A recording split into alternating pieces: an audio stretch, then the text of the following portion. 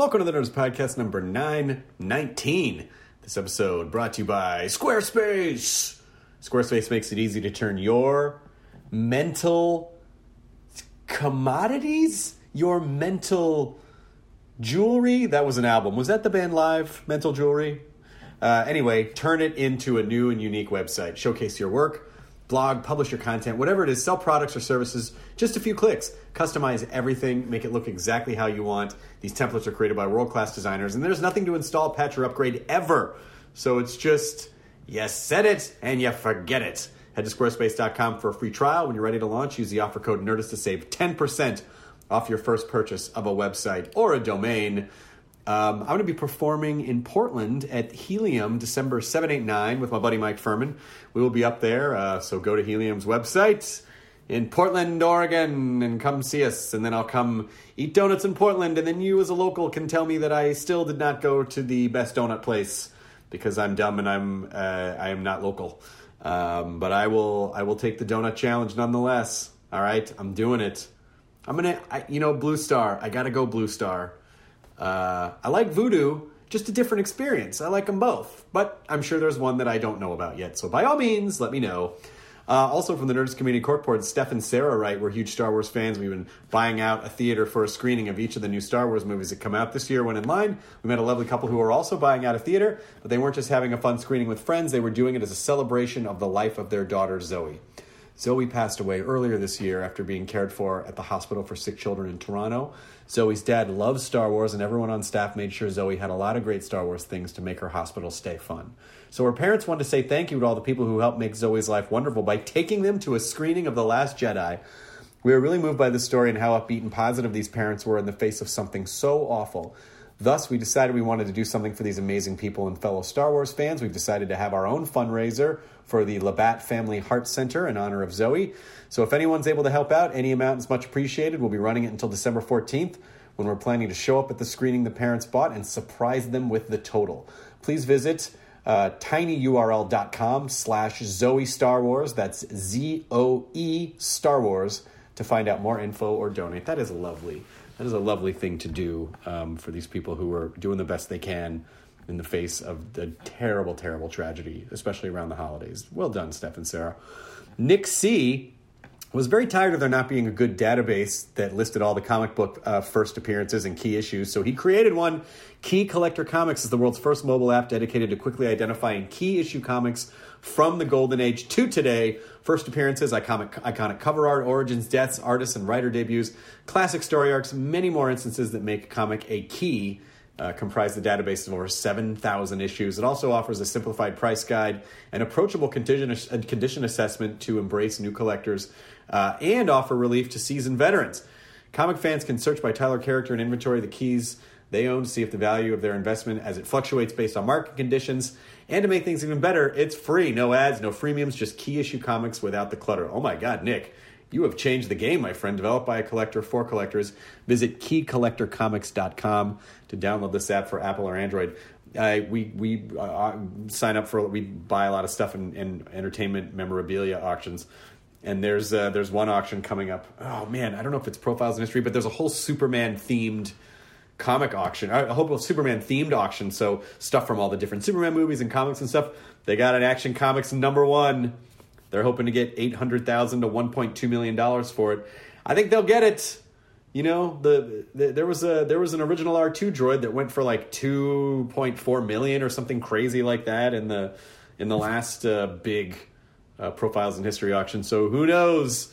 You know, it is a collector's paradise. Actually, it's a seller's paradise right now because the internet, you know, it's really a bidder's hell because you're bidding against the entire world.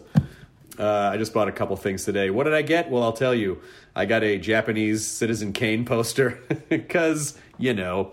And then also, I bought an Oswald Cobblepot for Mayor poster that was made for the second Batman film. So there you go. That's all exciting stuff, too. Probably no one but me.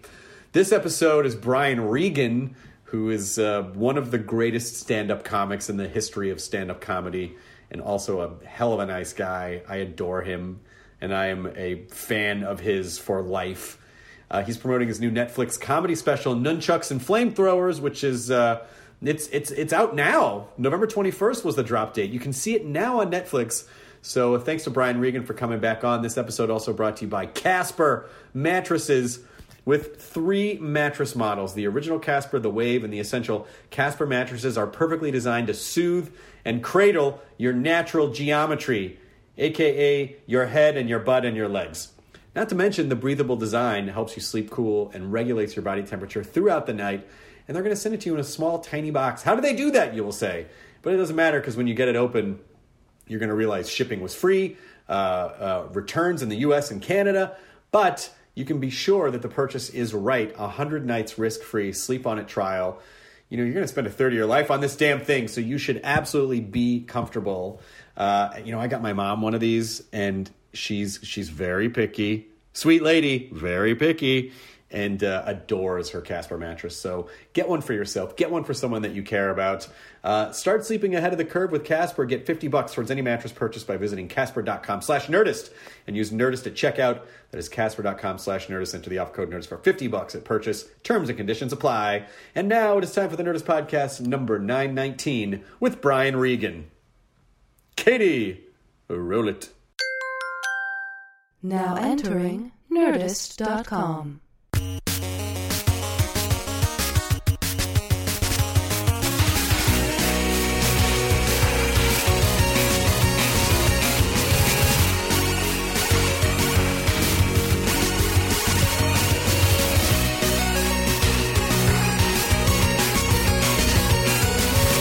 How's it going? I'm so good. Thank you for having me. I'm so glad to have you back on the podcast. I was delighted to hear that you were going to come back on the podcast. I appreciate that. That's very nice. What are you? What part of the touring process are you at right now? I don't even know how to. I don't even know. Because that just never ends. Correct.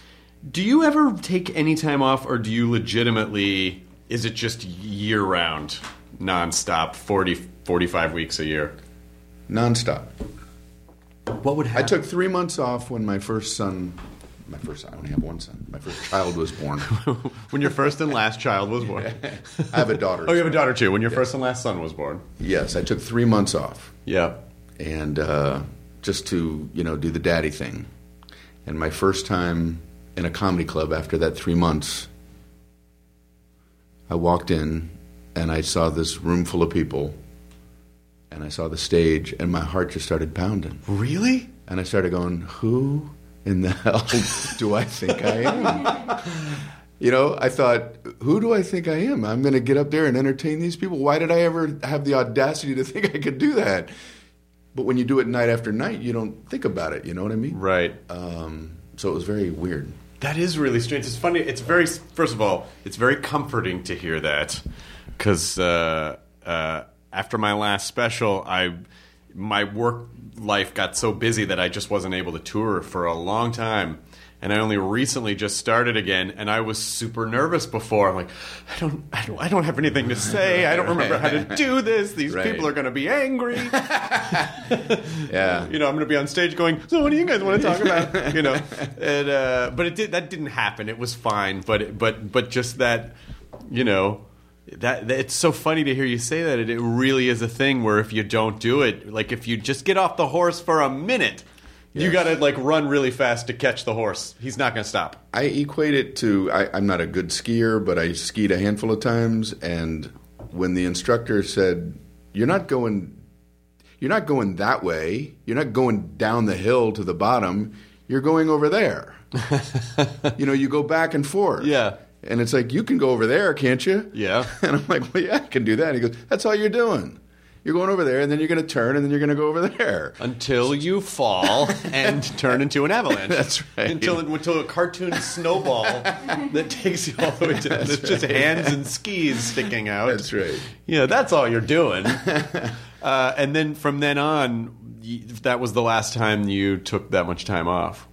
Yes. When my daughter was born, I took maybe a month or 2 months off, but I had gone through that experience, so I wasn't as frightened when I went back. Right. I think it's just from getting on there every night. You don't have time to to see why you should be afraid. I want to ask you about, because now it's been 19 years for me, and I feel like I only just figured out that I don't have to be so precious about jokes. Where you're saying, like, I gotta write a joke, gotta make this funny, I gotta be a joke. That just sort of going up on stage and just being, as opposed to trying to do something. Do you feel like when you're writing, like, I have to write a joke, or do you just feel like, oh, the way that I express this is just naturally, I know what the rhythm is because I've been doing it for so long? Wow. I still feel like I want to have a bit that has some type of beginning, middle, and an end to it. Mm-hmm. You know, I might wing it a bit when I'm on stage. I mean, I tape every show, but I do just I want to have some idea of where I'm going. I think it would be too strange for me to not have at least some idea of where this bit is going to go. Right. Do you listen to all the sets that you tape? No. Yeah, me neither. I used to. Hundreds of them. When years ago, I was like so. I don't know. I thought that if this was what I was going to do for a living, that I had to work at it. But I got to the point where I hated my act. I hated it. You know what I mean? Like, I gotta listen. I gotta say it for an hour, and then I gotta listen to it for an hour. Oh, this guy! What the fuck is this, bro? You know, by the next night, I'm like, my God. So now I just if I know I do something new or something different, I'll go find those places. Right. What did I say different on that show? It really is. I'm terrified that if I listen to it back, I'm going to go, I hate that guy, and he should definitely not be doing comedy. Right. Why would anyone? Yeah. Why would anyone care about that? But I feel like there's also... It is really good, though, to hear yourself from a third-person perspective, because you don't always sound the same as you sound in your head when you're saying stuff. True. I'm always more interested in the words and the all that, but I do physical stuff in my act, but I never think about it. The only time I ever see what it looks like is if I do a TV thing, right? If I do Fallon or something like that, then I'll see it. But like sometimes people ask me if I work on my faces, and it just seems so silly to me. Like I'm in a mirror. Like they think I'm at home in a mirror, like practicing goofy faces. Don't bother Daddy now. He's working on his faces. I'm working on my faces. Leave me alone, kids. That's kind of this is the most important 6 hours of my day. Feed yourself. Feed yourselves, kids. That's how you learn. Mm-hmm. That's really. I think that's a bit is people asking you about the faces, and then just you acting out like what your faces would like. What faces? Oh, and then there's this guy, and then there's this guy. Like even the prospect of that. Like I'm not a fucking clown. Well, that's what it just seems silly to me. But because physicality is part of the show, I guess it makes sense for someone who doesn't know about comedy to not know and ask that question, There's a special mirror that you have to take on tour with you because you can really only work on your faces in that mirror. I think. I have a funhouse mirror. How do you answer when people ask me what I do? Like if like an Uber driver or whatever, like, hey, what do you do? I never want to say comedian because it's always followed up with, oh, tell me a joke. Yes. And then like, what do you, when people go, hey, tell me a joke, do you go, oh, I don't tell, I mean, it's not that kind of, how do you answer that question? I avoid the topic like it's the bubonic plague. Mm-hmm. I never offer up that I'm a comedian unless I'm asked. I mean, I'd like to be an honest person. Sure. I never offered that up. Ever. And I've had friends who, like, when I first got started, they would be proud of me. And, like, if we're at a party, like, throw that in. And I had to, one by one, take them aside and go, can you please not include that in my intro? like if no one else, they would say, like, Becky, this is Joe. Joe, this is Fred. Fred, this is Sally. And this is Brian. He's a comedian. Right. Well, why am I the only one that has an occupation attached? You didn't say everybody else's occupation. Ted's a banker. Show me a spreadsheet. Can you tell me about interest rates? Right. Yeah. So, like, if I'm on a flight or something like that, I would imagine other comedians do the same thing. I've got the headset on. Oh yeah. The whole 9 yards. A very obvious cone of do not talk to me. I don't want to be. Hey, where you from? Because if I wasn't a comedian, I think I would be more open to just having a chat with somebody. Yeah. But when you're a comedian, it takes on a different tone. Yeah, and just for people who don't understand and just think, well, you're a dick. You're supposed to. Stand-up comedy is not the same as party jokes. And when people say, make me laugh or say something funny, I think in their mind they're expecting, like, oh, you'll be the funniest guy at the party. And I feel like a lot of stand-ups are often not the funniest. Like, party funny people are different than, like, stage performer people. Yes, I agree. I think that stand-up comedians are usually the person that is watching the goofy, funny party guy and elbowing his friend and making a joke about that guy. That's who the comedian is. Being judged. The other guy isn't a good comedian. The other guy just has a lampshade on his head. The comedian is the guy elbowing the guy. Check out the guy with a lampshade on his head. I should write that down. It's pretty good. Should I bring a lampshade on that? Yeah, right. Put it next to my face mirror? Yeah. And then the comedian, of course, will then go home and judge himself and be very angry and alone and upset. I mean, do you devote time to writing, like scheduled time, like from 10 to 3 I'm going to write, or do you just write stuff down as you think of it? As I think. I just go through my day and whatever pops into my head. We all have the iPhones now, so I can just, put it in the note app. Yeah. Before that, I would try to have a scrap piece of paper and a little pen or a pencil. Yeah. And I remember walking around one time, and sometimes your brain is going and sometimes it's not. And I remember just walking around and seeing all kinds of stuff, and it was in Baltimore. And I just kept stopping and writing things down. But I was walking back and forth, and I was thinking, whoever owns this business here thinks like I'm casing the place. Oh, 100%. Like I'm stopping and writing, that there's no security guard by the front door, So then I'll take these ideas and just try them out on stage. I just like to see who's in the Seinfeld Birbiglia school of, you gotta write like it's a job. You gotta write 8 hours a day. Somebody, I forget who. I heard somebody say that you should do that as an exercise. Just sit down in front of a blank piece of paper. So, and just write for an hour, and whatever comes out, comes out. I didn't use a piece of paper, but I got on the computer, and I just sat there, and it was torture.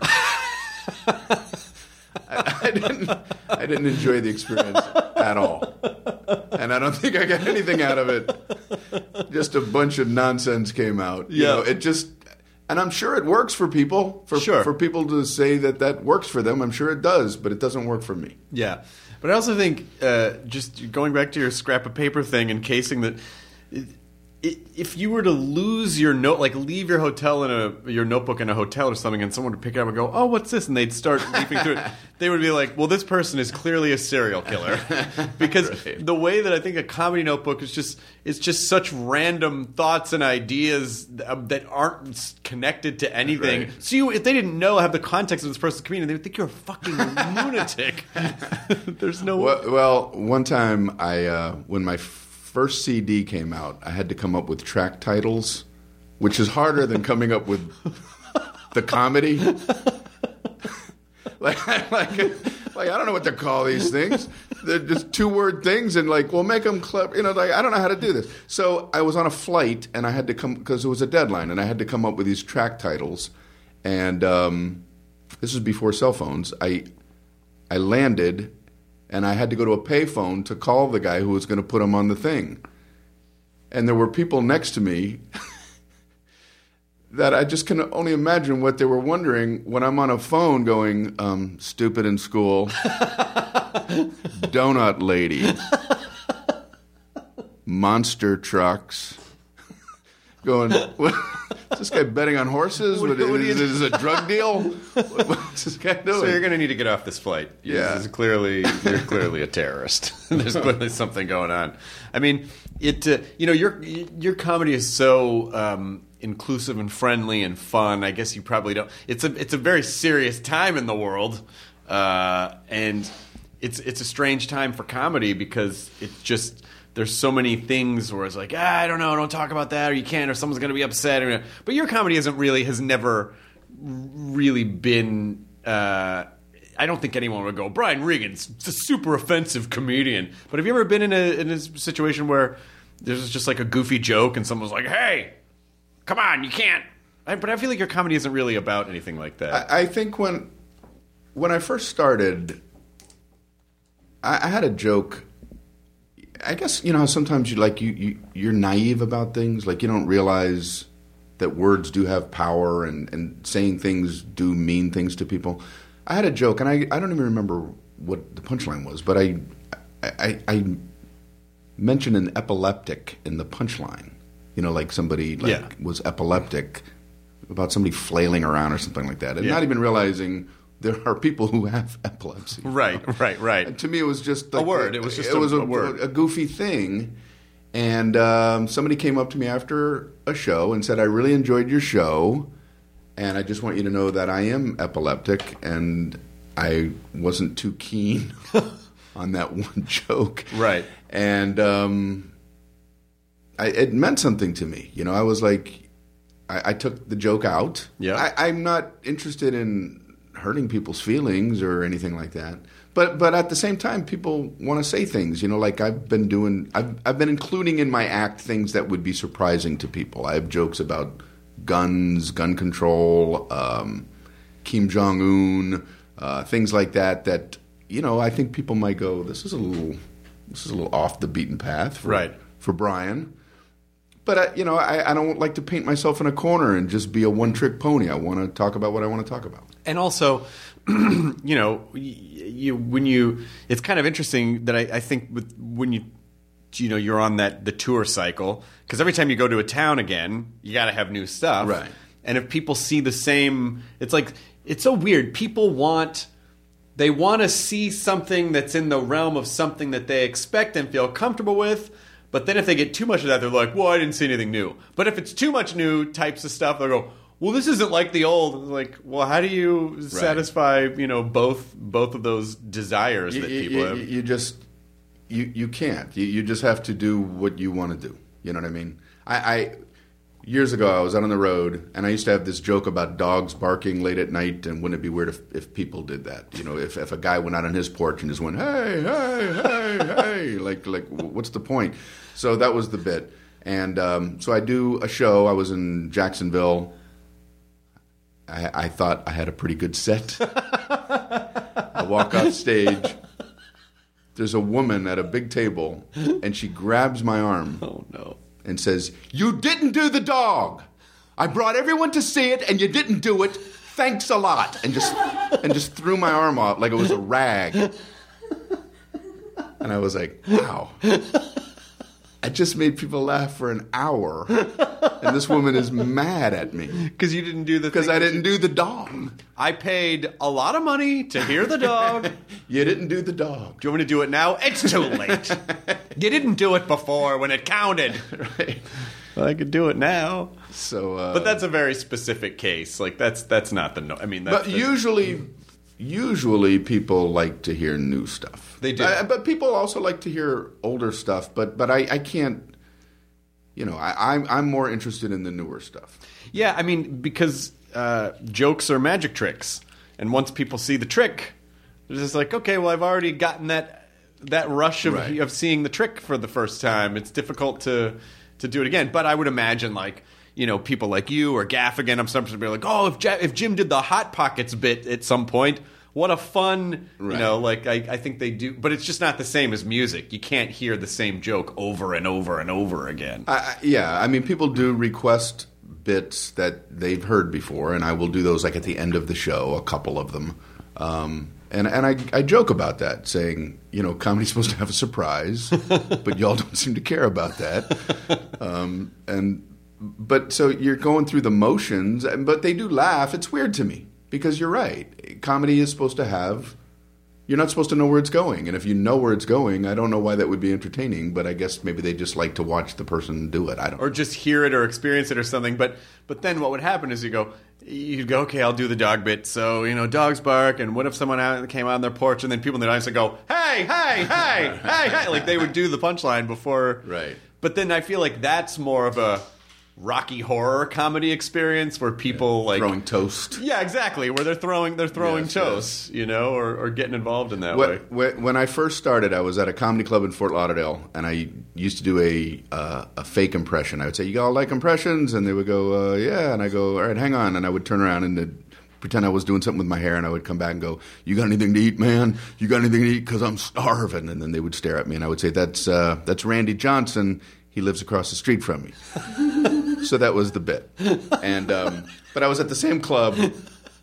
I was at the same club for like a couple years, and so locals started to know the bit. So I would go, "You got anything to eat, man? Because I'm starving." And people would yell out, "Randy Johnson." So I had to pretend like I didn't know what they were doing. I would like, "Huh? No." And I would go, "That's Ed Brown. He lives across the street from me." And I would salvage a laugh. Well, after about 2 years, I did the bit one night. I go, "You got anything to eat, man? Because I'm starving." And a guy goes, "Randy Johnson." And I went, "No." And another guy went, "Ed Brown."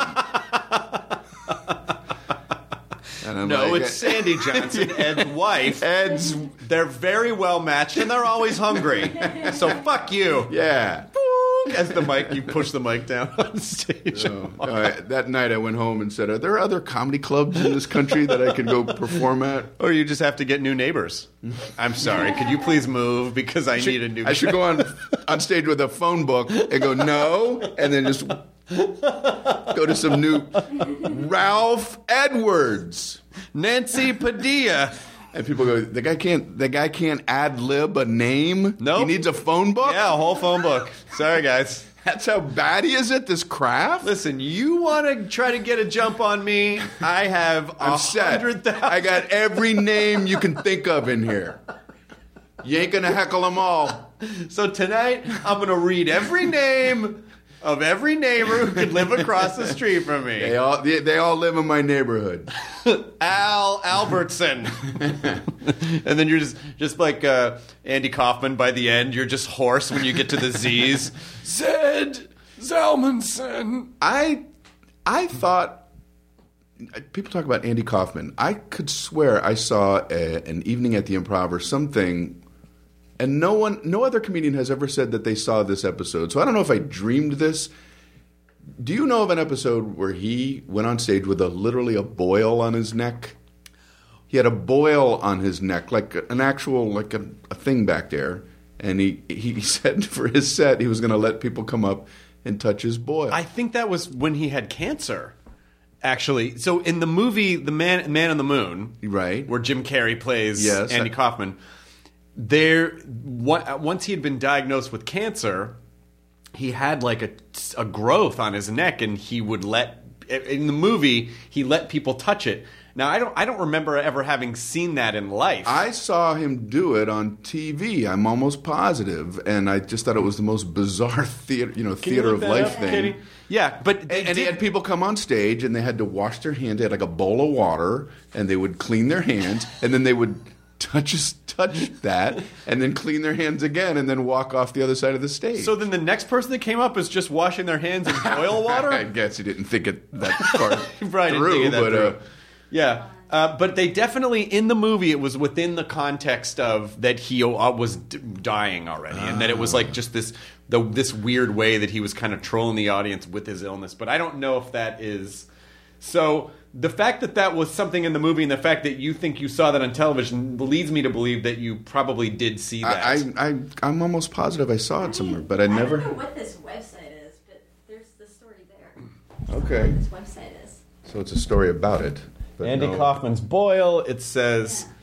Mary Lou Henner at the Los Angeles premiere of Spanglish when asked about a story of working with Andy Kaufman.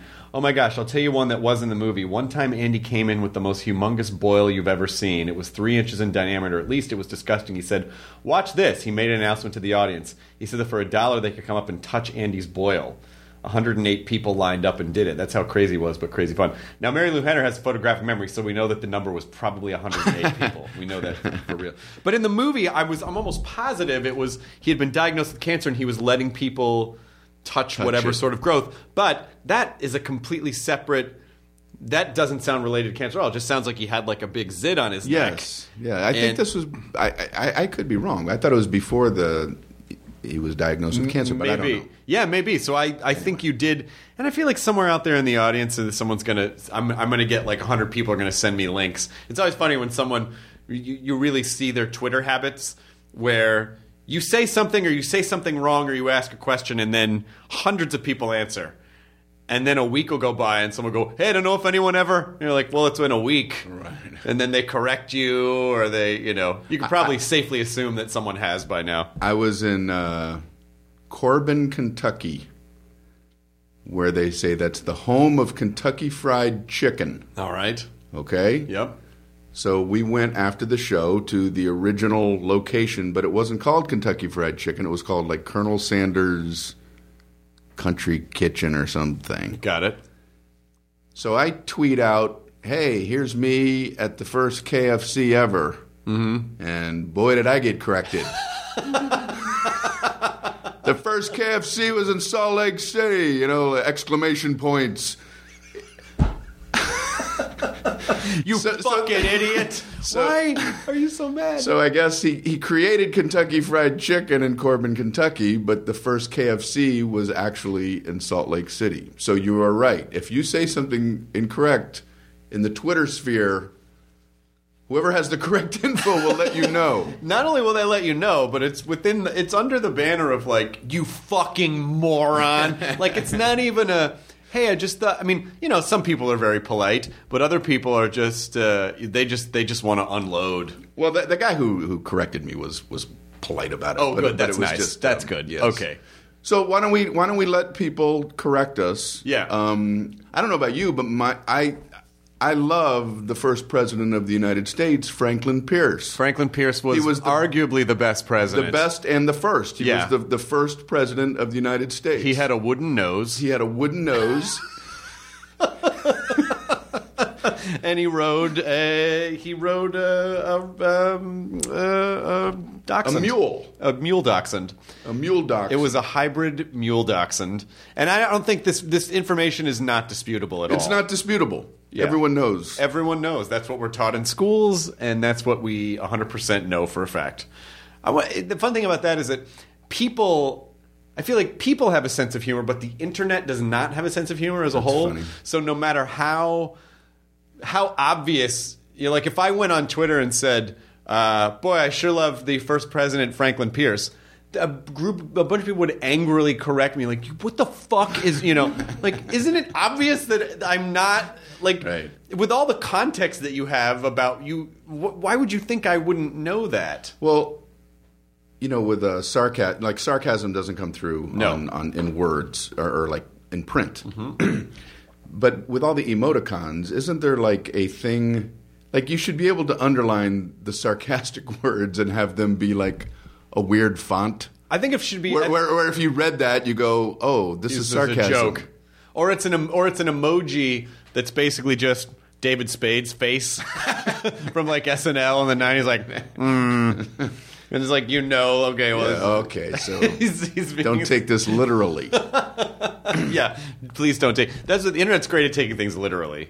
Have you ever been on? Have you ever like just walked off stage for any reason, like mid-set, like just the crowd seemed violent, or just like something didn't go well? Have you ever had a moment where you're just like, thanks, good night? For sound reasons. Oh. I was performing in a theater in San Diego, and the sound was, I was getting heckled from the back. We can't hear you. Which So, it's like a bizarre, like, I'm like, well, how about now? And no, can you hear me now? It just felt so strange. And so I thought it was pointless to be trying to do comedy to people that can't hear it. Right.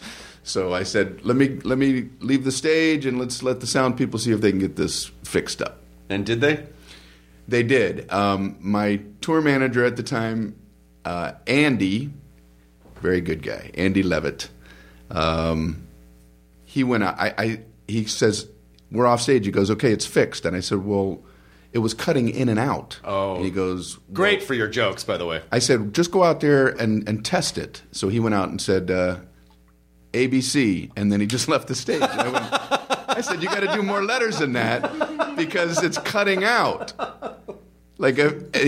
So he goes, I said, go out there and do more of the alphabet. I swear. This is in front of like 1,000 people. So he goes back out and goes A, B, C, D, and he messed up the alphabet. He forgot the alphabet like halfway through, and everybody started laughing. Then he became your opener. Yeah. Now he's my opener. Now Andy Levitt reads the alphabet. Andy Levitt does the alphabet. Reads the alphabet. He's got to read the alphabet. He's got to read it. So that was the only time I left the stage. But then it ended up working out. That's fine. Those are kind of fun moments, though, because I feel like when things go wrong in the body of a show, it creates a real sense with that immediate group of a community. It's like, oh, we're all experiencing some weird thing together, and that's fun. That makes this special, and that makes it unique, and we all got to be a part of it. So does that stuff piss you off when that happens, or does it feel like, oh, okay, well, we'll just sort of roll with it and figure it out? Where I perform now, like, it's usually pretty decent atmospheres. But, when I was doing comedy clubs and bars and stuff like that, you'd have weird things happen. And I'm not that good at being an MC of a brawl. Not that there were a lot of brawls in my shows, sure. But, it's like some people are better at that than others, Like if somebody's being kicked out, I don't like to be the kind of guy that's emceeing that. Right. I would rather that just be done discreetly. I've seen people just leave the stage while somebody gets kicked out or whatever. But yeah. I don't know. I've had people... I had a guy in Madison, Wisconsin at Comedy on State once. He was sitting in the front row, and I like to talk a lot to the crowd. Because it just makes it fun for me. Mm-hmm. And I go, hey, what's going on? And I put the mic under his mouth, and his eyes got really wide, and he just shook his head and his jaw clenched, and I was like, are you okay? And he was like, don't. Like, he was just instantly mad. And I go, I said to his friends, like, okay, is he okay? He's okay. And he stood up and just it was get that fucking thing out of my... It was something like that. Yeah. And the crowd was like, whoa. And I was like, all right, let's, And he stood up and just angrily stormed out. Wow. And everyone started booing. I was like, yeah, let him have his moment. No one's required to talk to me. It's totally fine. If I had been any less experienced of a comic, it would have been like a disaster of a show. But then afterwards, he came up and he was like, and I thought, oh, he's going to hit me. I don't know what I said. I don't know what button I pushed. And he was just like, I'm really sorry, man. I just have a tremendous social anxiety. And I was like, front row, maybe not the best place to sit for that. But, wow. But he was really sweet about it. And it actually ended up being, and I was like, no, you don't have to talk to me. It's totally fine, He has a weird way of dealing with it by saying, get that fucking thing out of my face. By drawing the most attention. There's a better way to, to not be noticed. Poor guy. I felt awful because I understand anxiety, and so I felt bad, but there was he was so anxious in the moment that he wasn't able to convey that, so it was just an immediate guard dog response. Get that fucking, I was like, why is he so angry off the bat? Well, I have social anxiety. Probably a lot of comedians might have it, or some do, and then we get on stage, it's a different thing. You know what I mean? It's different than being in a small group of people. But I remember being terrified when I was a kid. I went to Catholic school, and the Monsignor came into our class and one by one gave the report cards out. Oh, no. And he would like take the report card and he would bring that kid up and say a little bit about their grades. Oh, no, that's awful. Yeah, in front of the whole class. And he was going alphabetically. I'm Regan, so I'm like towards the end, so I get to watch half the people go up there. And I just remember sitting in my chair, petrified, that I had to go in front of the class. I didn't even have to say anything. I had to just be in front of the class while the Monsignor gave me my report card. So it's weird that kind of petrification would lead to somebody actually being on stage, and telling jokes. But you know what's not weird about it is that in that situation, you were not in control. So being in a situation where you are 100% in control when you go on stage. That's true. That's true. There could be a little bit of a rebellion there. I mean, like, if you were at a show, like if you're like at a benefit show or you're at another type of show and you're sitting in the audience, do you almost shit your pants if someone, unbeknownst to you, just all of a sudden goes, "Hey, we got Brian Regan here in the audience. Brian, you want to come up and would that freak you out, or would you be able to just hop up and go into comedy mode? That would freak me out. I do like the 100% control thing. Yeah. I went to Terry Fader's show out in Las Vegas, and he was nice enough to, hey, we have Brian Regan here, and I stood up. He said, stand up, so I stood up. And he was and I heckled something to try to be funny while he was talking. Nobody heard me, and it was just... And I sat down, and I felt so stupid, I'm like... Here he is trying to say a nice thing about me, and I'm something that made no sense. I don't even know what it meant. Why are you gonna hide behind those puppets? Oh God, why would you? It wasn't mean towards him, but I was just trying to be funny in the moment, and I sat down like, man, I'm not good at this. I'm not good at talking to people. Well, I've never mastered the art of. There are some comics who can be flawlessly funny from the back of the room. And I've never been I have a very low success rate for calling out jokes from a group. Yeah. And so I just don't do it. I just try to be very quiet and respectful. I think the in control thing is you nailed it. It's when you're on stage by yourself with a microphone, you're in charge of what you say and when you say it. That's why a social situation is not that. A social situation, somebody's going to ask you something. You don't know. Like, what time is it? Fucking watch away from me. Where are you from? I don't know where I'm from. I don't have a map on me. I can't handle those moments. Well, you do. It's on your phone. Yeah. I don't have it. Was there traffic on the way to the party? I don't know that. I don't know that.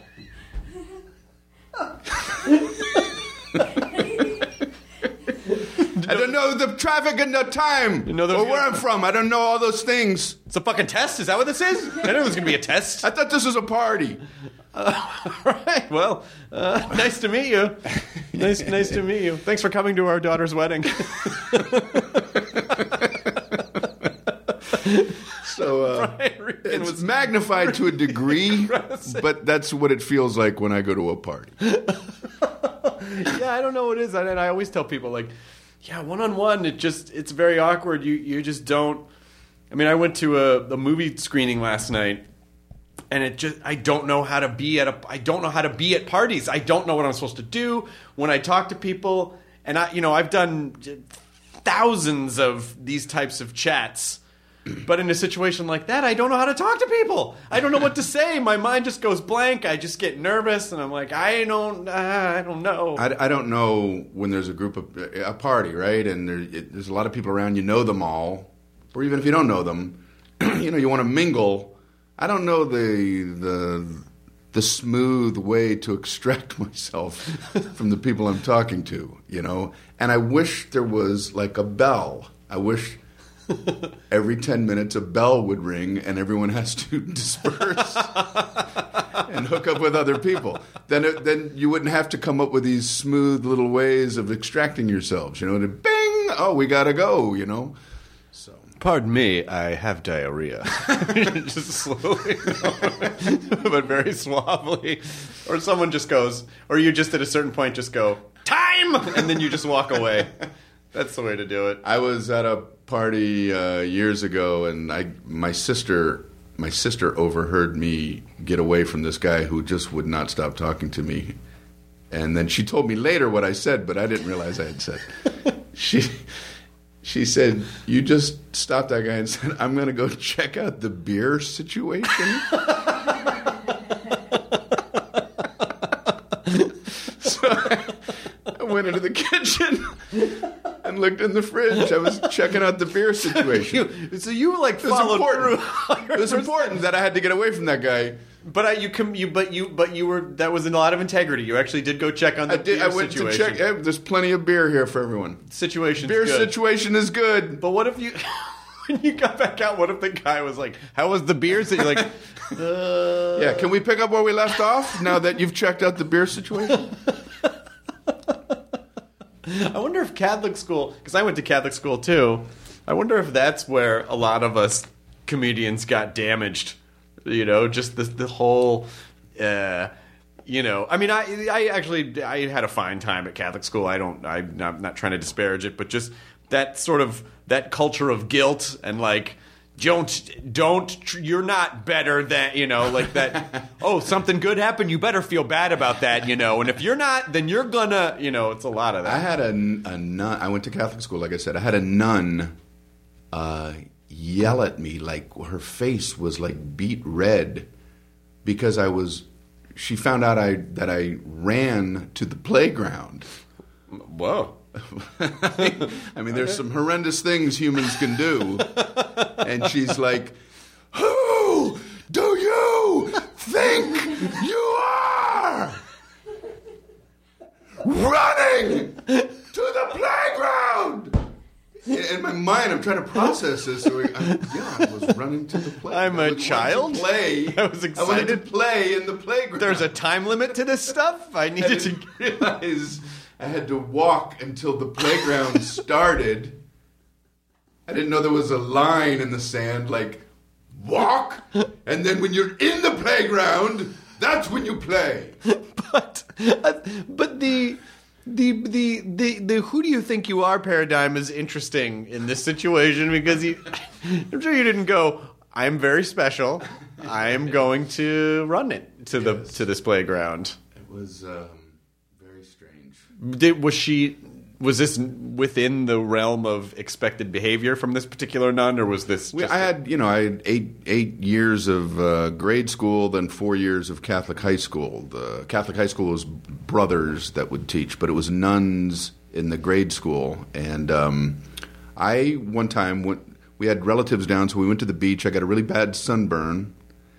And the next day when I was going to school, the fact that I would have to ask my mom to write a note asking my teacher not to hit me. Oh no!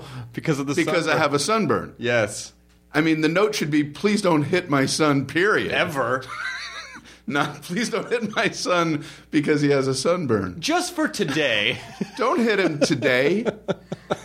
Don't hit my son today. And when you see the peeling, it's all right to hit him, but just give it a couple days. Give it a couple days and then start hitting him again. Jesus. So that day I went and I gave her the note in the morning, and then she called me up to the board to solve some kind of math thing, which I didn't know the answer to. So, of course, she beat me. What? Well, I didn't know the answer. Oh, no. Yeah, I didn't know if you don't know the answer, you should be whacked. So she's slapping me on punching, but slapping me on my back, like, you should know this. And then she realized the note. And she's like, oh, my God, don't tell your mother. Who did I think I was? So she and I have to be like a team, like, keep info from my mom, And by the way, you have to be a team with someone who was striking you. Yes, now we're together as a unit keeping this from my mother. Yeah, that is a really fucked up place to be as a kid because you don't know. It's sort of being in that weird place of, when you're a kid, you're constantly trying to figure out like what the balance of power is. Because you're always trying to figure out where you land and what you can get away with and what's okay and what's acceptable. But when you're in between a school official, and particularly a religious school official, like a nun and a parent, you sort of go like, who has seniority over whom? Right. Who could I go to and it would be okay because they would have the last word? Yes. One little bit of power that I was able to do is I would ask questions, and I would always mix up the words number and letter and paragraph, just because that was the only power that I had, was to say it wrong. But all the other kids knew that I was doing this, so like I would get giggles and laughs from them, but the teacher never caught on, and she'd, yes, Brian. I was looking in the history book at letter 3, number C. The first little jokes I had was inverting the word letter and number, and then everyone would laugh, and I would sit down, and I felt powerful, like I got one over. Those are the seeds of stand-up comedy, right there. I got one over on the nun, and she's not hitting me. You know? So the trick is just they're really funny. Before your shows now, Brian has a sunburn today. If you don't like any of the jokes, please don't hit him. Please don't hit him. Please don't come up and hit him. Please don't hit him today. He has a very bad sunburn. If you do hit him, he's going to figure out how to keep it from his mom. It's not pleasant. I wish I had that note. I wish I had saved the note. Please don't hit my son today. Well, it's funny that you said when you said you were taught by brothers, like the Christian brothers in high school. Yes. Like I remember there was a high school where I grew up that was taught by. I didn't go to it. And it was notorious they would just like hit people with rulers and just whack them and knock them around. I mean, it was. I got hit in the arm by a brother for not having read what I was supposed to read, and he was just walking up and down the aisle, and he goes, "Did you read the assignment?" I should have said yes. No, I should have just said yes. I did, but I said no. So he punched me in the arm. So I had never been punched that hard in my life. Like it was like to the bone. And I wanted to cry. Right. But I'm in high school and you can't. I'm on the football team. Right. So, but I remember that punch to this day. So did it help? So read your assignments, kids. Read your assignments. Oh, people don't get punched anymore. If you take a child's phone away, it's considered mistreatment. So So the good news is I don't think people get whacked anymore. But what a fucked up time when you could just hit someone's kid. I'm sure it's frustrating to be a teacher. I'm sure it's annoying that kids don't listen, but you can't just hit them. I told you I've got the two kids, and they're both great kids. And one time, my son, I put him in timeout. Mm-hmm. Like I've never ever hit them ever, but one time I put him in timeout. He was like 2, and I don't even know what he did, and he was sitting in a chair, and he just gave me this look that was so. It crushed me, and I was like, Get out of that chair. Come over here. You're not in whatever that was, whatever that timeout was. You're not in it anymore, and I'm never going to do that again to you. The punishment zone. Yeah, it just felt awkward. My parents never hit me. They were very cool parents, though I do remember, I think because I was a fucked up, manipulative little kid, I was acting up in a restaurant. I was probably 4 years old. My mom thought this was hilarious. My dad did not. And I was acting up, and so my dad's like, well, we're going to go outside. And I don't know what in my head I thought outside meant. Right. But it was just like, I knew that it was the result of my behavior, so I just felt like whatever it is out there is not good. Right. And so I didn't listen, and so my dad's like, all right, we're going outside. So he has my hand. He's taking me outside, and all the way through the restaurant, please don't hit me, Daddy! Please don't hit me! And my dad, who was not, also did not like, he liked controlled attention, but not that kind of attention. My mom said he was just a shade of purple that she had never seen because he was so embarrassed. And trying to, with his eyes explain to people, I've never hit him in my life. It's a lot to express with your eyes. Oh, yeah. Well, today, if I have a kid someday and he does that, and of course someone's going to get it on video, and I'll have to be like, I know what it looks like. I've never, ever, why would I hit this beautiful child? But it's such a fucked up. I mean, looking back, if he had swatted me after doing that, I feel like I would have been asking for it after pulling that. But he still didn't. My parents were very, very cool about that. There was a kid in my class in high school or in grade school that would flinch every time the teacher walked by. No. He was so used. Well, he was a horrible student, just a complete mess up. But he just assumed he was going to be hit when a teacher walked past him. And we would watch him, like, whenever the teacher was walking up and down the aisle, go, check out Doug. Oh, no. And then the teacher would click, and he'd, like, give this little flinch, like... And when the teacher didn't hit him, it was like a nice little moment for him. Wow, I wasn't hit. Well, that's why you got to walk up and hit him and go, you were ready for it, though. You were ready for it. You just got to keep you ready. You never know when it's going to happen. Yeah, I think it's good that we've taken capital punishment out of the school systems. I don't really understand that getting punched in the arm, did you read everything going forward, or did it actually do anything positive? I don't think it changed my study habits, so no, I don't think it worked.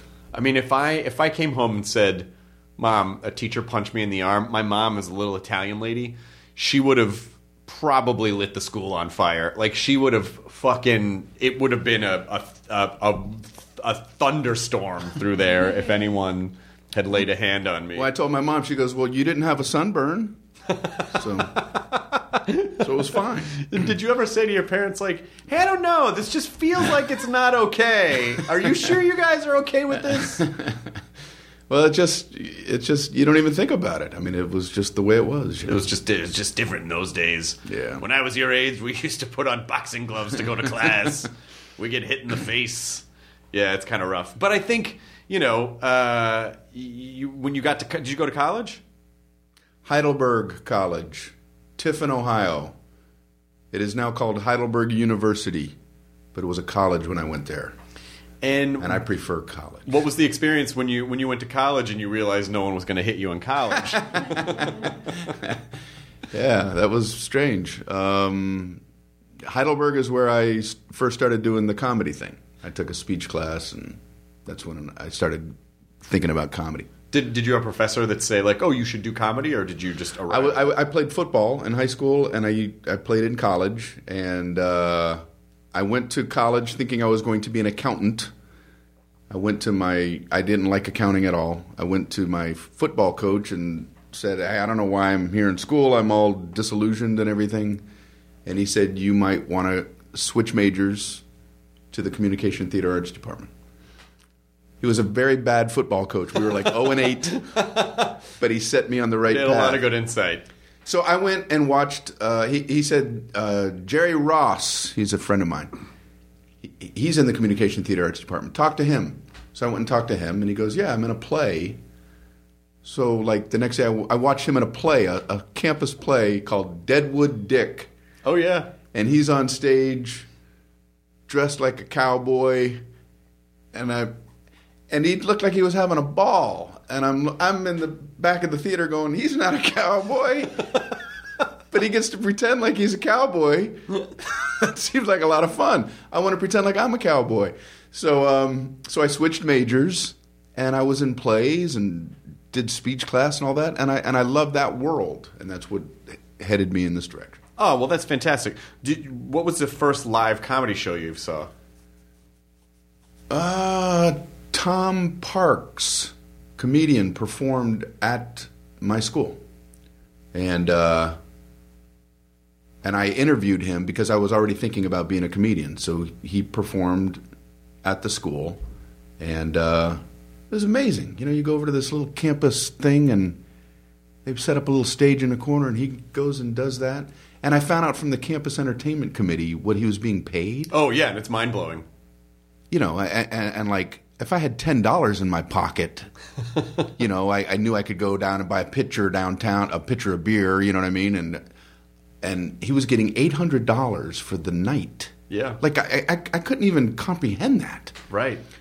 And I talked to him before the show, and I didn't mention the money, but I knew what he was getting. And I said, how many of these do you do a week? And he goes, I do like 3 or 4 a week, and my brain exploded. I mean, I knew I wasn't a good accountant, but I was able to go, that's pretty decent, you know? So I didn't realize he had been at it a long time to be able to get to that point. But Sure. I thought if I could, you know, I thought doing comedy would be fun. And if you could make a living at it, wow, that'd be pretty damn cool. Yeah, I mean, he might as well have said to you, "I'm a billionaire." Yes.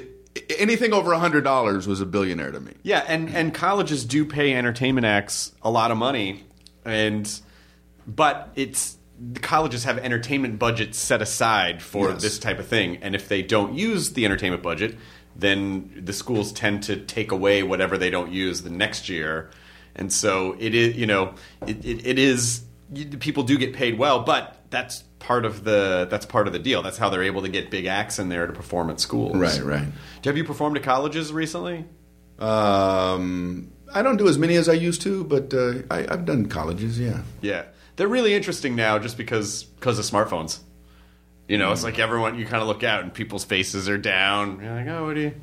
It's just for just for a little bit. Just put it down just for a little bit. I think it'd be fun if performers could really perfect some type of an electromagnetic device that just freezes phones during a performance. Some guys have those little envelopes. Mm-hmm. They're making people put their phones in these Ziploc things. Yeah, I had to do that last night. It's like a little rubber. It's like a little, you know, nylon bag, right? And it has a lock on it. So you have your phone with you, have it but with you can't access it. Until you leave. Right. I'm not opposed to that. You know.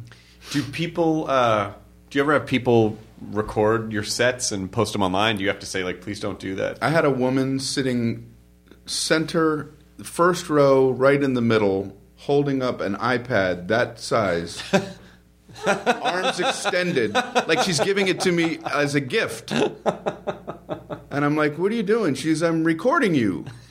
And I'm like, well, you know that's not cool, right? And she said, no, I like you. So I was supposed to accept that as a compliment, you know? Like, no, I like you. That's why I'm recording you. Yeah. And I had to, you know, say, well, I'd like to think this show is just for us here, you know? And she goes, oh, I'm sorry, I didn't realize. And then she just put it down. Oh, that's but, like, nice. Completely oblivious. Totally innocent mistake. I think a lot of people are just oblivious to the fact that that might not be what you because want. everything now is fair game, you know? So people, I think they just assume, like, oh, it's like a music show. You go to a music show, and you're like, well, but you can watch songs over and over again, but if you post, I mean, because I've had people post stuff, and even though they say at the beginning of the show, like, hey, please don't take video, please don't post anything, people still do it. Right. And I go, oh, hey, you know, if you do that, it just sort of makes it harder to do it on television, because then people have already seen so far everyone's been really sweet about, oh, I didn't realize, I just, you know, I liked your work, and so I wanted to. Mm-hmm. They really do think that it's a kind thing to do, but it really actually doesn't help. Yeah. Every joke is in a different stage of development. And if they're recording a brand new joke and put it on YouTube, I don't read comments anyway, but, you know, if somebody, like, watches a joke and go, well, that's not funny, why didn't say it was? It's like I equate it to, I put the brownies in the oven, but you took them out before the oven. These brownies are terrible. Yeah, well, they weren't ready. I was going to take them out in 10 minutes, and you took them out they weren't even 20 cooked. seconds. Yeah, I know, because It's the same with a joke. You put a joke out there, it's like, I'm working on the joke. It's not done yet. But the way people think, the way that people's brains think now, and I think it's just because there's just so much information to process. So if you're workshopping a joke, and it goes okay, but you're still playing, and they put it on YouTube, and everyone's like, fuck this guy, he's not funny. They immediately go, well, that guy's not funny. Forever. Well, would you want to look at any other thing? Nope.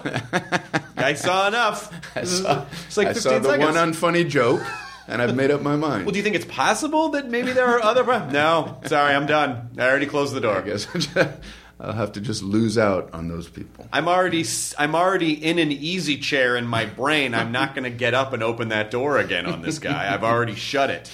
You expect me to get up every time and form new judgments on things? It's not possible. Do you think you would? ever do you ever do drop-in sets anywhere? Or do you ever go do Brian Regan do 15 minutes at the Comedy Store or whatever? A little bit here and there if I'm out on the road. After our show, we'll head over to whatever comedy club is in town. Sometimes I'll pop up on stage and do a few minutes. What's your 10-minute set versus your?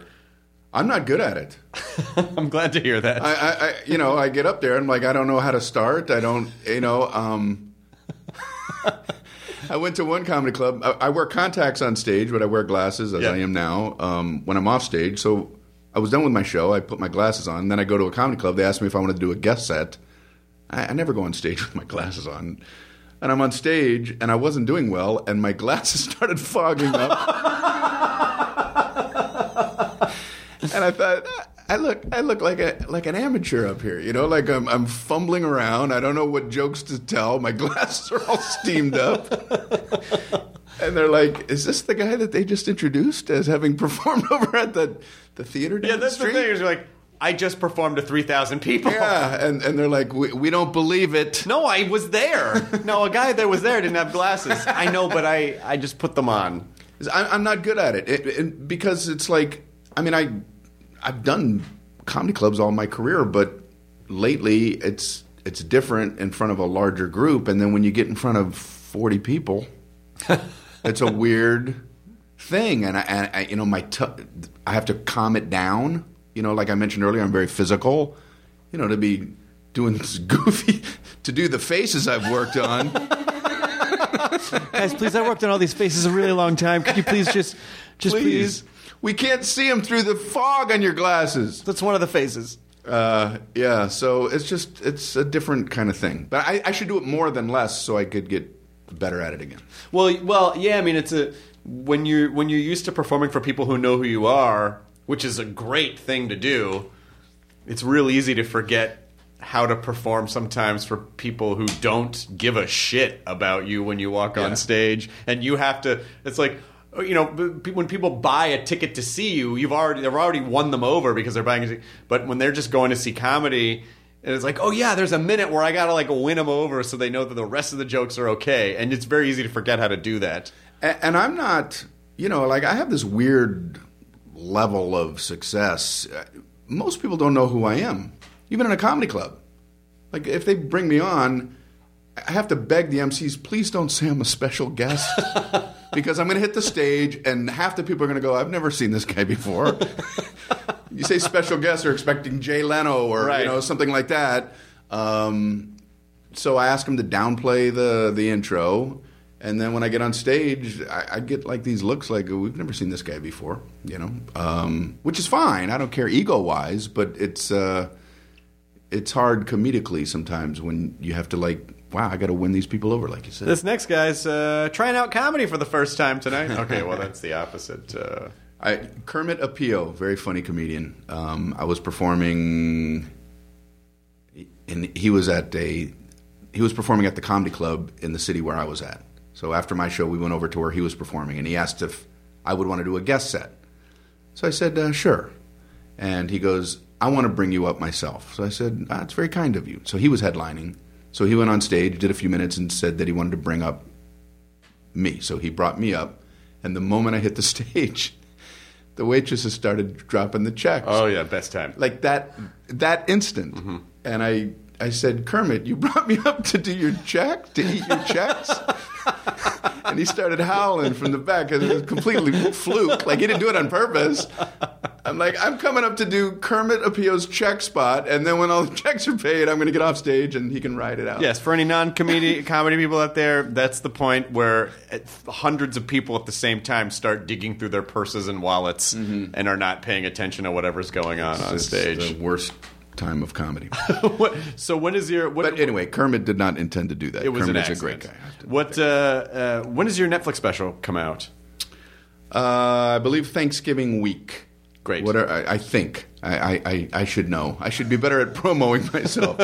Please don't hit me. You got a sunburn today? All right. I think it's Tuesday of Thanksgiving week. Great. And what is the special called? Nunchucks and Flamethrowers. It's a punchline from the from the special. Just hearing you on the plane, on the phone. Nunchucks and Flamethrowers. Yeah. It's called Nunchucks and Flamethrowers. Fantastic. And so you're already... When did you shoot that special? A couple months ago in Denver at the Paramount Theater. Oh, that's a great theater. Great theater, great crowds in Denver. Fantastic. The Comedy Works, great comedy club in Denver. They've been supporting me even when I no longer perform at the club, so they were involved and really happy with it. That Comedy Works, the Paramount's gorgeous. I love the Paramount Theater, but I love that Comedy Works downtown because it really does. You know, I feel like a comedy club. If a comedy club, it just has the right vibe of like. Feels like a little bit of a speakeasy, you know. It's like the walls are rock, and you're on that little stage in the corner. It's in the corner, and the theatrical seating, It's like great. goes up a little bit. Yeah. The audience does, and great neighborhood, like a lot of foot traffic. It's just a great place for a club. Yeah, they know how to run it. They know how to run it well. Not hard to have a bad set there. Yeah. So when you taped your special, were you touring the next week with that material, or did you start over again? Well, I'm in the process of moving on from it. So by the time it airs, then you'll be done with it. Well, I don't know about that, but I'm doing another Netflix special in 2019. Mm-hmm. So by then, hopefully it'll be turned over. Great. To a new hour. Great. Well, I always enjoy having you on, and please come on every time you want to talk about something. Thank you. Because I love you, Brian. Appreciate it. I'm never gonna hit you, sunburn or not. I'm not gonna hit you. I've really enjoyed the conversation. Thanks for having me. You're a good man. Thank you so much. And I'm gonna need you to please come up and solve this problem on the board before you leave. And don't run. How dare you? How dare you run to the playground? She called me a wicked beast. I swear. You are a wicked beast. Can I... Wait, let me back up. I was running to the playground. Is that... That's wickedly beastly? Let's see. Mussolini. That's how they got started. I bet if you see video of Mussolini as a kid, I bet you he ran to the playground. Benito, why? Who do you think you are? You don't run. He's a wicked beast. I think Wicked Beast is the name of the next special. That should be it. Wicked Beast. 2019. All right. Thanks, Brian Regan. Good to see you. Enjoy your burrito, everyone. Now leaving Nerdist.com. Enjoy your burrito.